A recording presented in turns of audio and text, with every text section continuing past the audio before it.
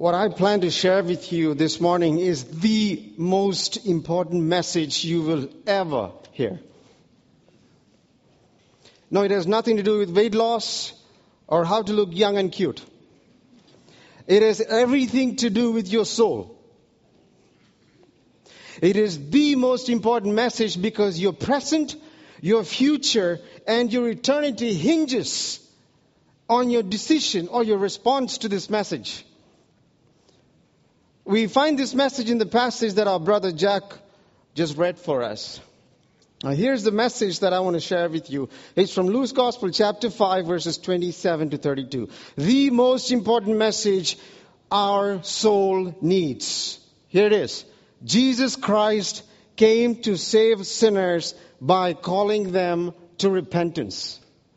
Jesus Christ came to save sinners by calling them to repentance.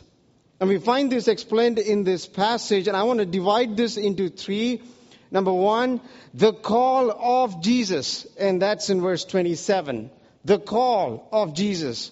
Number two, the response to Jesus, and that's in verses 28 to 30. So there's the call of Jesus in verse 27, the response to Jesus in verses 28 to 30, and lastly, the gospel of Jesus in verses 31 and 32. The call of Jesus, the response to Jesus, and the gospel of Jesus. Let's look at verse 27, where we see the call of Jesus. If you look carefully at verse 27, it begins with the words, after this.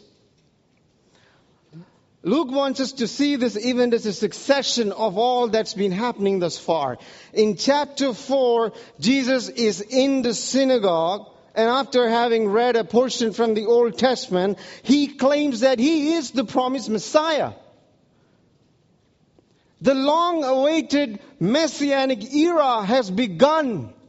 Sin has distorted all of God's creation, and the Messiah is here to liberate mankind from the effects of sin.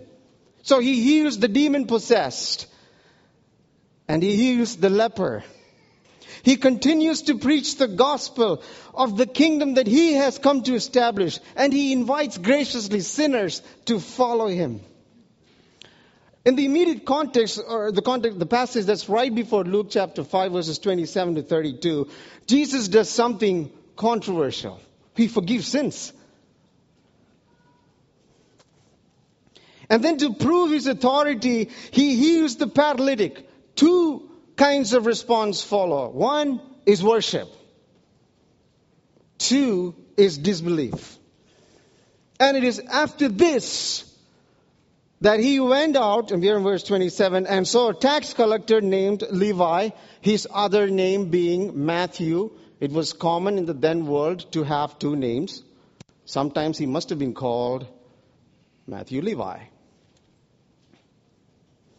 Levi is sitting in the tax booth, and Jesus says to him, "Follow me." It is important to understand that this call of Jesus is both gracious and glorious. Now, why do I say it is gracious? Well, look carefully at verse 27.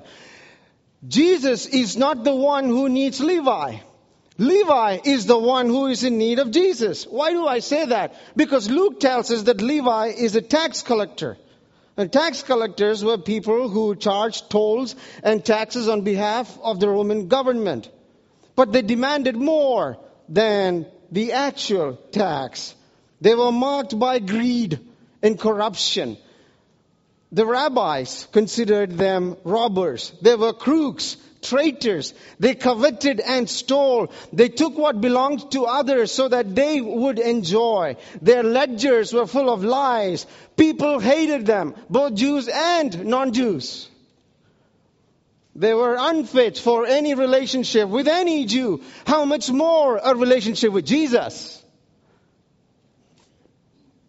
Verse 27 says that Jesus went out to Levi. This is Jesus' initiative.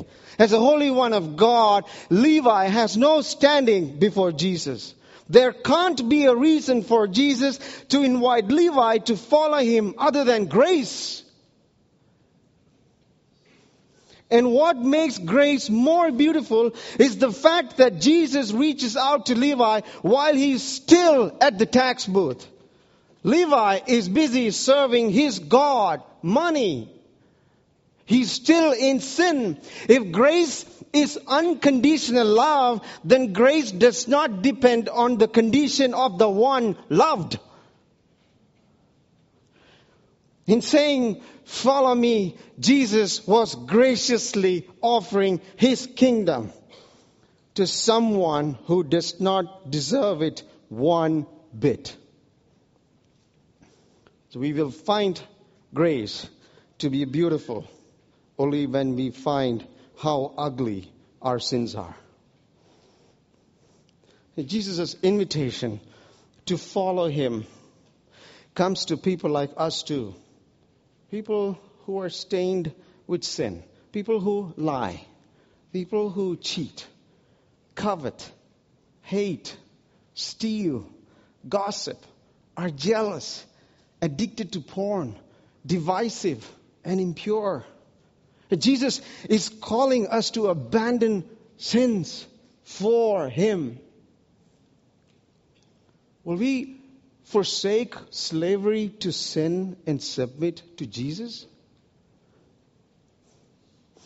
Do we recognize, friends, that our submission to sin is enmity to God? Friends, Jesus graciously invites us to him. If you're living your life today serving sin, as Levi was, will you listen to the gracious call of Jesus and turn to him in repentance? See, our presence in his kingdom depends on our relationship to Christ. And our relationship with Christ depends on whether we will turn from our sin to him or not. This is a gracious call. But this is also a glorious call. You might ask, who is Jesus to demand such allegiance? How people respond to this call depends on how people treat the person giving this call. The weight in this invitation depends on the weightiness of the one who's making this call. Therefore, we need to know who Jesus is. Luke answers it for us in his gospel. He is the King whose kingdom has no end. He is the good news for all people. He is the Savior. He is the promised Messiah. He is the fulfillment of scriptures. He is the Lord of the Sabbath. He is the one whom demons and nature obey. He is the one who forgives sins. He is the one who was rejected, crucified, and killed. He is the one whom death could not hold. He is the one who put an end to the reign of sin. He is the one who ended the agony of death. He is the one who rose from the dead. He is therefore Lord and Christ. He is the hope for all mankind. And it is in his name only that there is forgiveness for our sins. He is the one who will return to establish his kingdom. He is the judge, and he will judge the living and the dead. And it is him that all of us will meet face to face, and the only one to whom we will give an account. And it is before him that everyone will kneel and bow down and confess, "You are Lord." Friends, this invitation is glorious because of who Jesus is. Follow me is not a Facebook friend request. Neither is it a tweet asking us to like him. Jesus does not want fans. He's got plenty of them out there. He wants followers.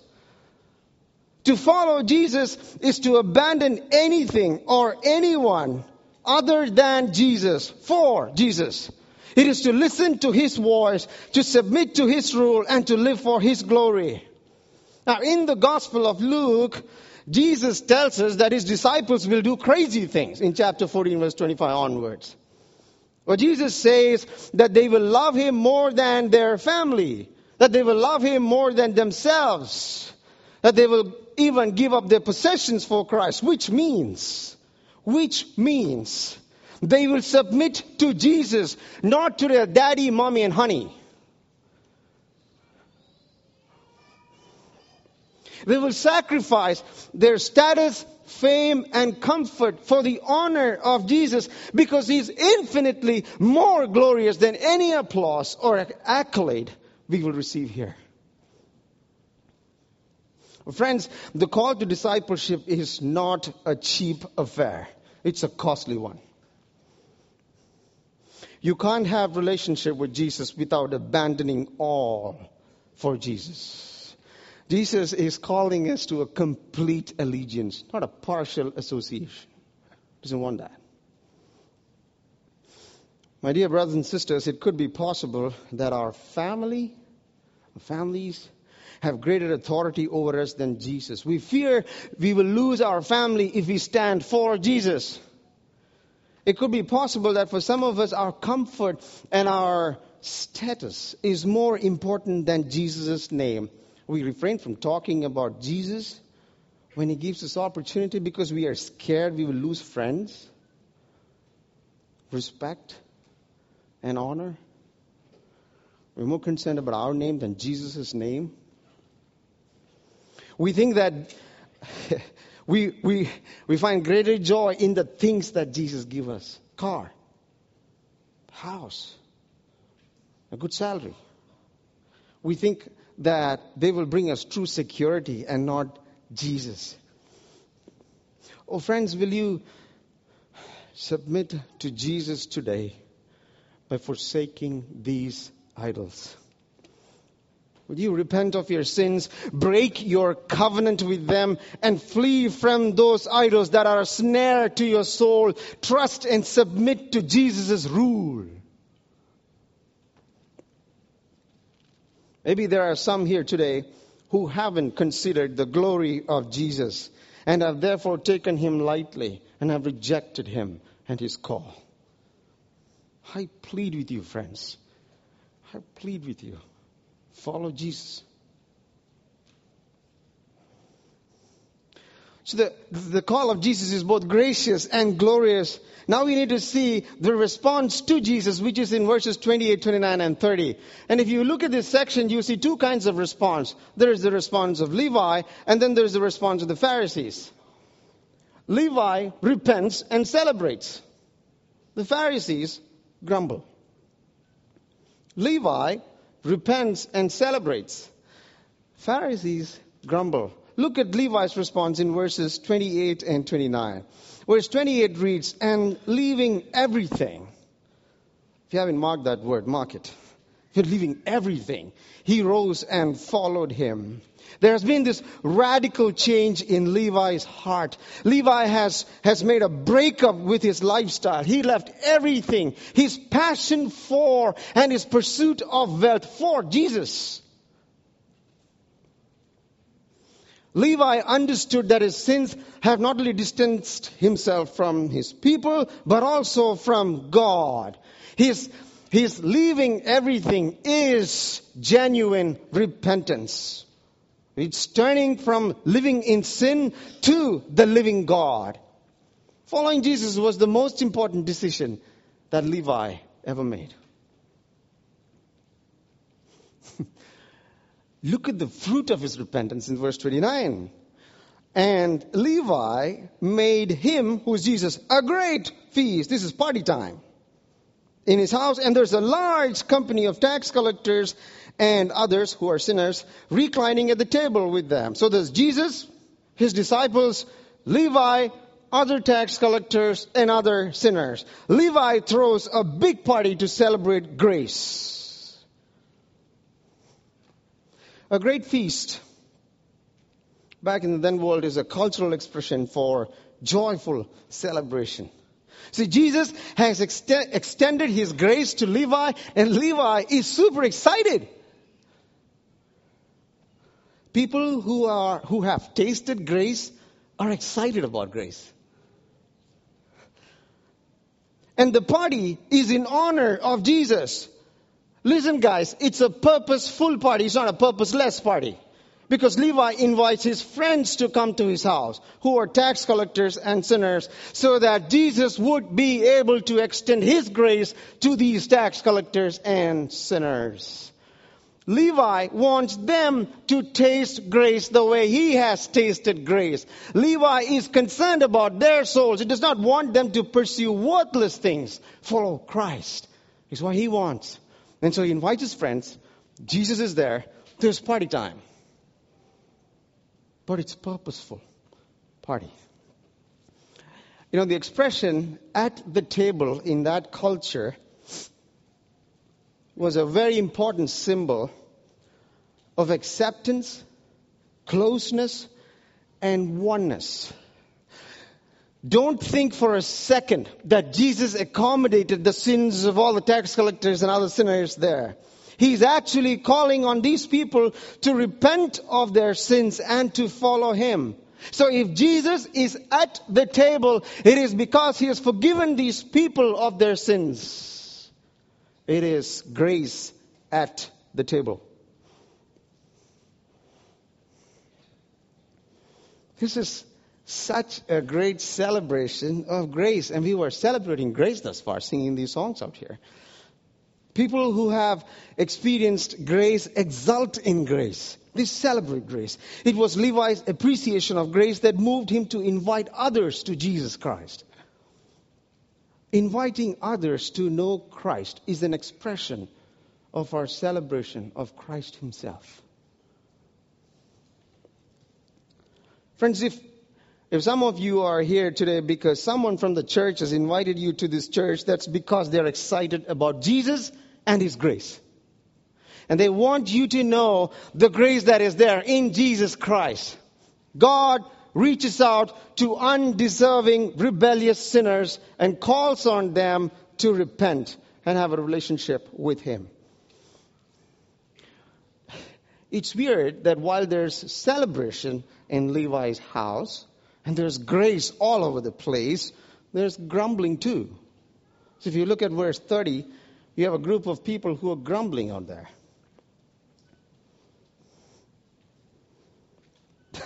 They are not happy with the concept of grace.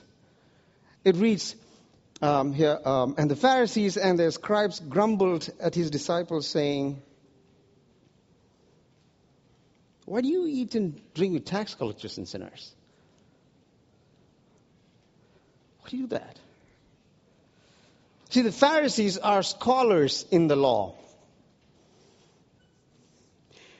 They knew about God like no one else did. And just in case God had some doubts, God would consult them. They considered themselves good and righteous because of all the good works they did. They fasted. They tithed. They prayed hard.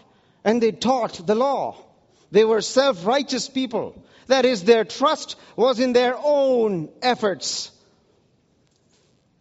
They thought they could earn a relationship with God because they did good things like fasting, tithing, praying, not being with sinners or talking to sinners, not being drunkards, not partying like Jesus, or even stealing like the tax collectors. They lived like they had earned God's favor and recommendation. Notice something here. Their trust is in their self. Self-righteous people are self-worshippers. They have a high opinion about themselves. And so they condemn those who do not measure up to their standard. And in this context, the tax collectors and sinners. They would not only condemn them, they would also keep away from them lest they be defiled by their sins. And so they rejected the act of Jesus, grace, and grumbled at him and his disciples. Do you see what's happening, friends? Self-righteousness is the number one enemy to grace. Self-righteousness is ugly because it makes God look like a debtor. Self-righteousness says, I did it, so God, you owe me. Grace opposes any form of self-righteousness because it forces you to take your attention off yourself and put it on God. It nullifies any effort we make to earn God's favor. Can you just imagine us doing everything that's good in our own eyes, and we come to God and God says, 0.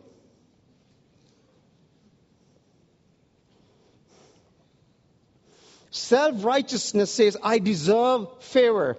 Grace says, you can't earn it and you don't deserve it, yet it will be given. That's what Jesus did. Levi does not deserve it, and neither does the tax collectors and sinners. They deserve separation. But grace creates relationship. Friends, have you been trying hard to earn God's favor by your good works? Do you trust in your good works before a holy God? God is so perfect and holy that there is no way we can achieve His perfection. Our works are no match for His goodness. Let me encourage you to abandon your trust in your works and in your goodness, because our good works cannot earn anything before God. In fact, Galatians 2 verse 16 says, we know that a person is not justified by the works of the law, obedience, but through faith in Jesus Christ. Friends, we cannot meet God's standard. Only Christ has met the holy standard of God by obeying God perfectly. And because He did that, only He can secure a relationship for us with God. We can't be good enough to deserve a relationship with the holy God. We deserve hell. God's wrath. But grace creates relationship with undeserving sinners like us. Friends, I encourage you to place your faith in Jesus for a relationship with God, not in your works. But hey, it is also possible that some of us who have trusted in Jesus Christ struggle with the sin of self-righteousness. And here are a few signs of self-righteous Christians. Number 1, I see more sins in others than in myself. I am more disturbed by the sins in other people's life than the sins in my life. Number 2, I outweigh or I outclass others in holy living. I don't talk like them or joke like them or watch movies like them or skip church like them. I go to church every Friday. Every Tuesday I'm there for the community group meeting. Every Wednesday I'm at Philip's house for the Bible study. You don't do that. And so I keep away from such people because I'm more holy. Number 3, I gossip. Because the other person is worse than me. I'm the standard of righteousness. Number 4, I am more interested in helping others see their sins than in asking them to help me see my sins. I'll say that once more. I am more interested in helping others see their sins than in asking them to help me see my sins. 6, it's been a long time since I last repented. I don't see many sins in my heart of late. So it's been a long time since I repented. And lastly, I rarely think of the cross. I'm so busy obeying God and trying to be holy. I rarely think of the cross. Jerry Bridges says self-righteousness is a gospel enemy because it disregards, devalues, and discredits the gospel of Christ. It puts down the work of Christ on our behalf. Oh, friends, flee from looking to self. It is Christ who has earned our salvation. Embrace the grace available in Christ. Seek His mercy. Cherish His cross. And live in freedom.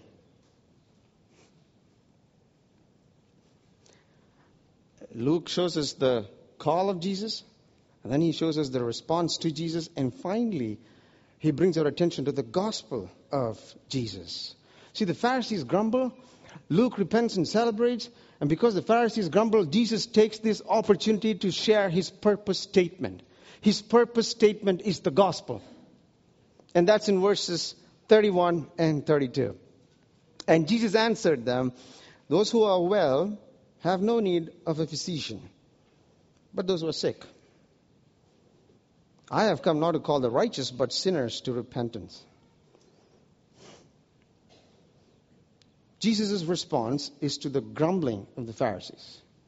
And he shares his mission statement, which is the gospel. He uses a medical analogy to teach them the gospel. Look at his comparisons. There are those who are well, in verse 31. They are the healthy ones. They are compared to those who are righteous in verse 32. The healthy ones are the righteous ones. Or rather, healthy before God. They don't need a physician. Who is Jesus in this analogy? And then there are those who are sick. They are the unhealthy ones. They are those who are sinners and are unhealthy before God. They need a physician. Jesus is that physician. I want to share with you 4 things that Jesus points about the gospel in this passage. Jesus wants us to know 4 things about the gospel. Number 1, the gospel is not for the healthy. The gospel of Jesus is not for the healthy. It's not for the good. It's not for the righteous. If you think you are healthy, you're good, and you're righteous, then you don't need God. The gospel is not about us earning God's favor, but about God graciously bestowing His favor on us. But if you think you are fit or healthy to earn God's favor, then the gospel is bad news. It is bad news because the gospel says your good works cannot earn you a favor before God. The gospel is not for the healthy.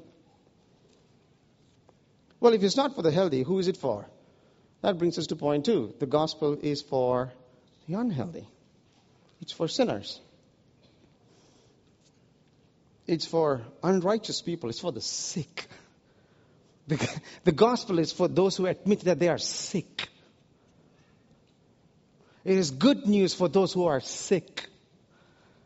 It is good news for people who admit that they have wronged others, hated others, stolen from others, lied to others, talked foolishly, lived in pride, committed adultery, been envious of others, held anger in their hearts toward others, and lived selfishly. It is good news because the good news says the physician is here. And the physician offers hope to the sick at heart, to those who struggle with sin in their heart.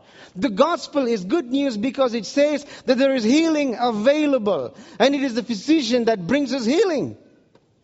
It brings us healing by joyfully and willfully becoming sin on the cross, so that we would be cleansed and declared righteous before the holy God. That's healing. The gospel is for the unhealthy. So the gospel is not for the healthy.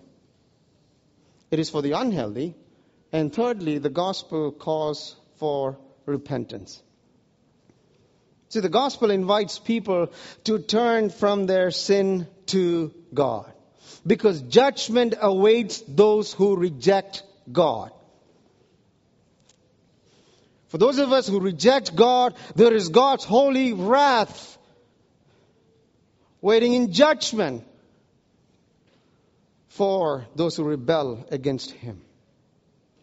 But Jesus invites sinners to repent. It is about being honest about our sins and fleeing from them to the only one in whom God's mercy and grace is available. It's in Jesus. It's about recognizing who Jesus is and what He has done for us. He took our punishment. He took my punishment. He took my shame. He took my guilt and my condemnation upon Himself, so that I don't have to stand ashamed, guilty, and condemned before God. That's the gospel. And so, when Jesus says, follow me, He's actually asking us to turn from that which He died for to Himself. Because only in Him I have a standing before God. And He earned that for me. To repent is to give up all and cling to Christ. So it's not for the healthy, it's for the unhealthy. The gospel calls for repentance, and lastly, the gospel promises a relationship. You see what Jesus is doing here?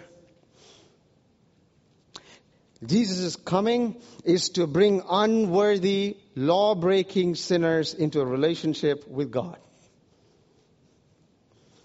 He offers it to Levi, and He offers it to other tax collectors and sinners, and He offers it to us. In fact, His offer is a life with God instead of a life apart from God. His life of obedience, His death and His resurrection made it possible, finally, for sinners to enjoy communion with God. Sinners can now walk with God. That's what Jesus has achieved for us. Jesus makes it possible for us to know God personally and serve Him freely.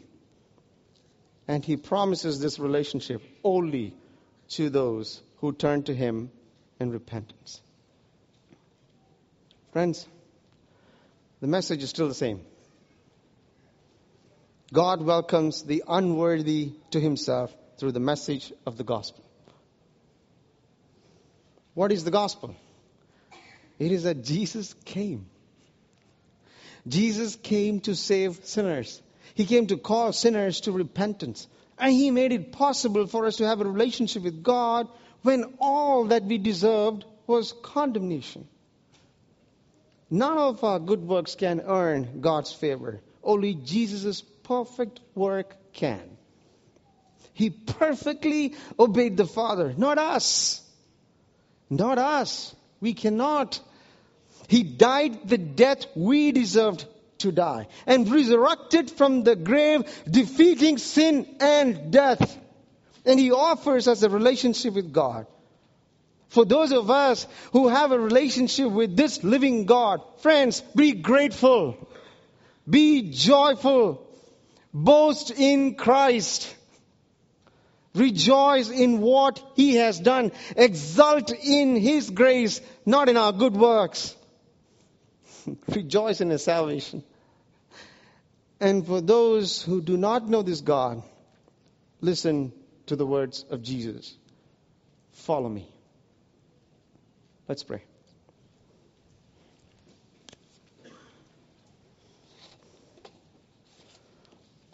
Oh God, we thank You that You have not dealt with us as our sins deserve.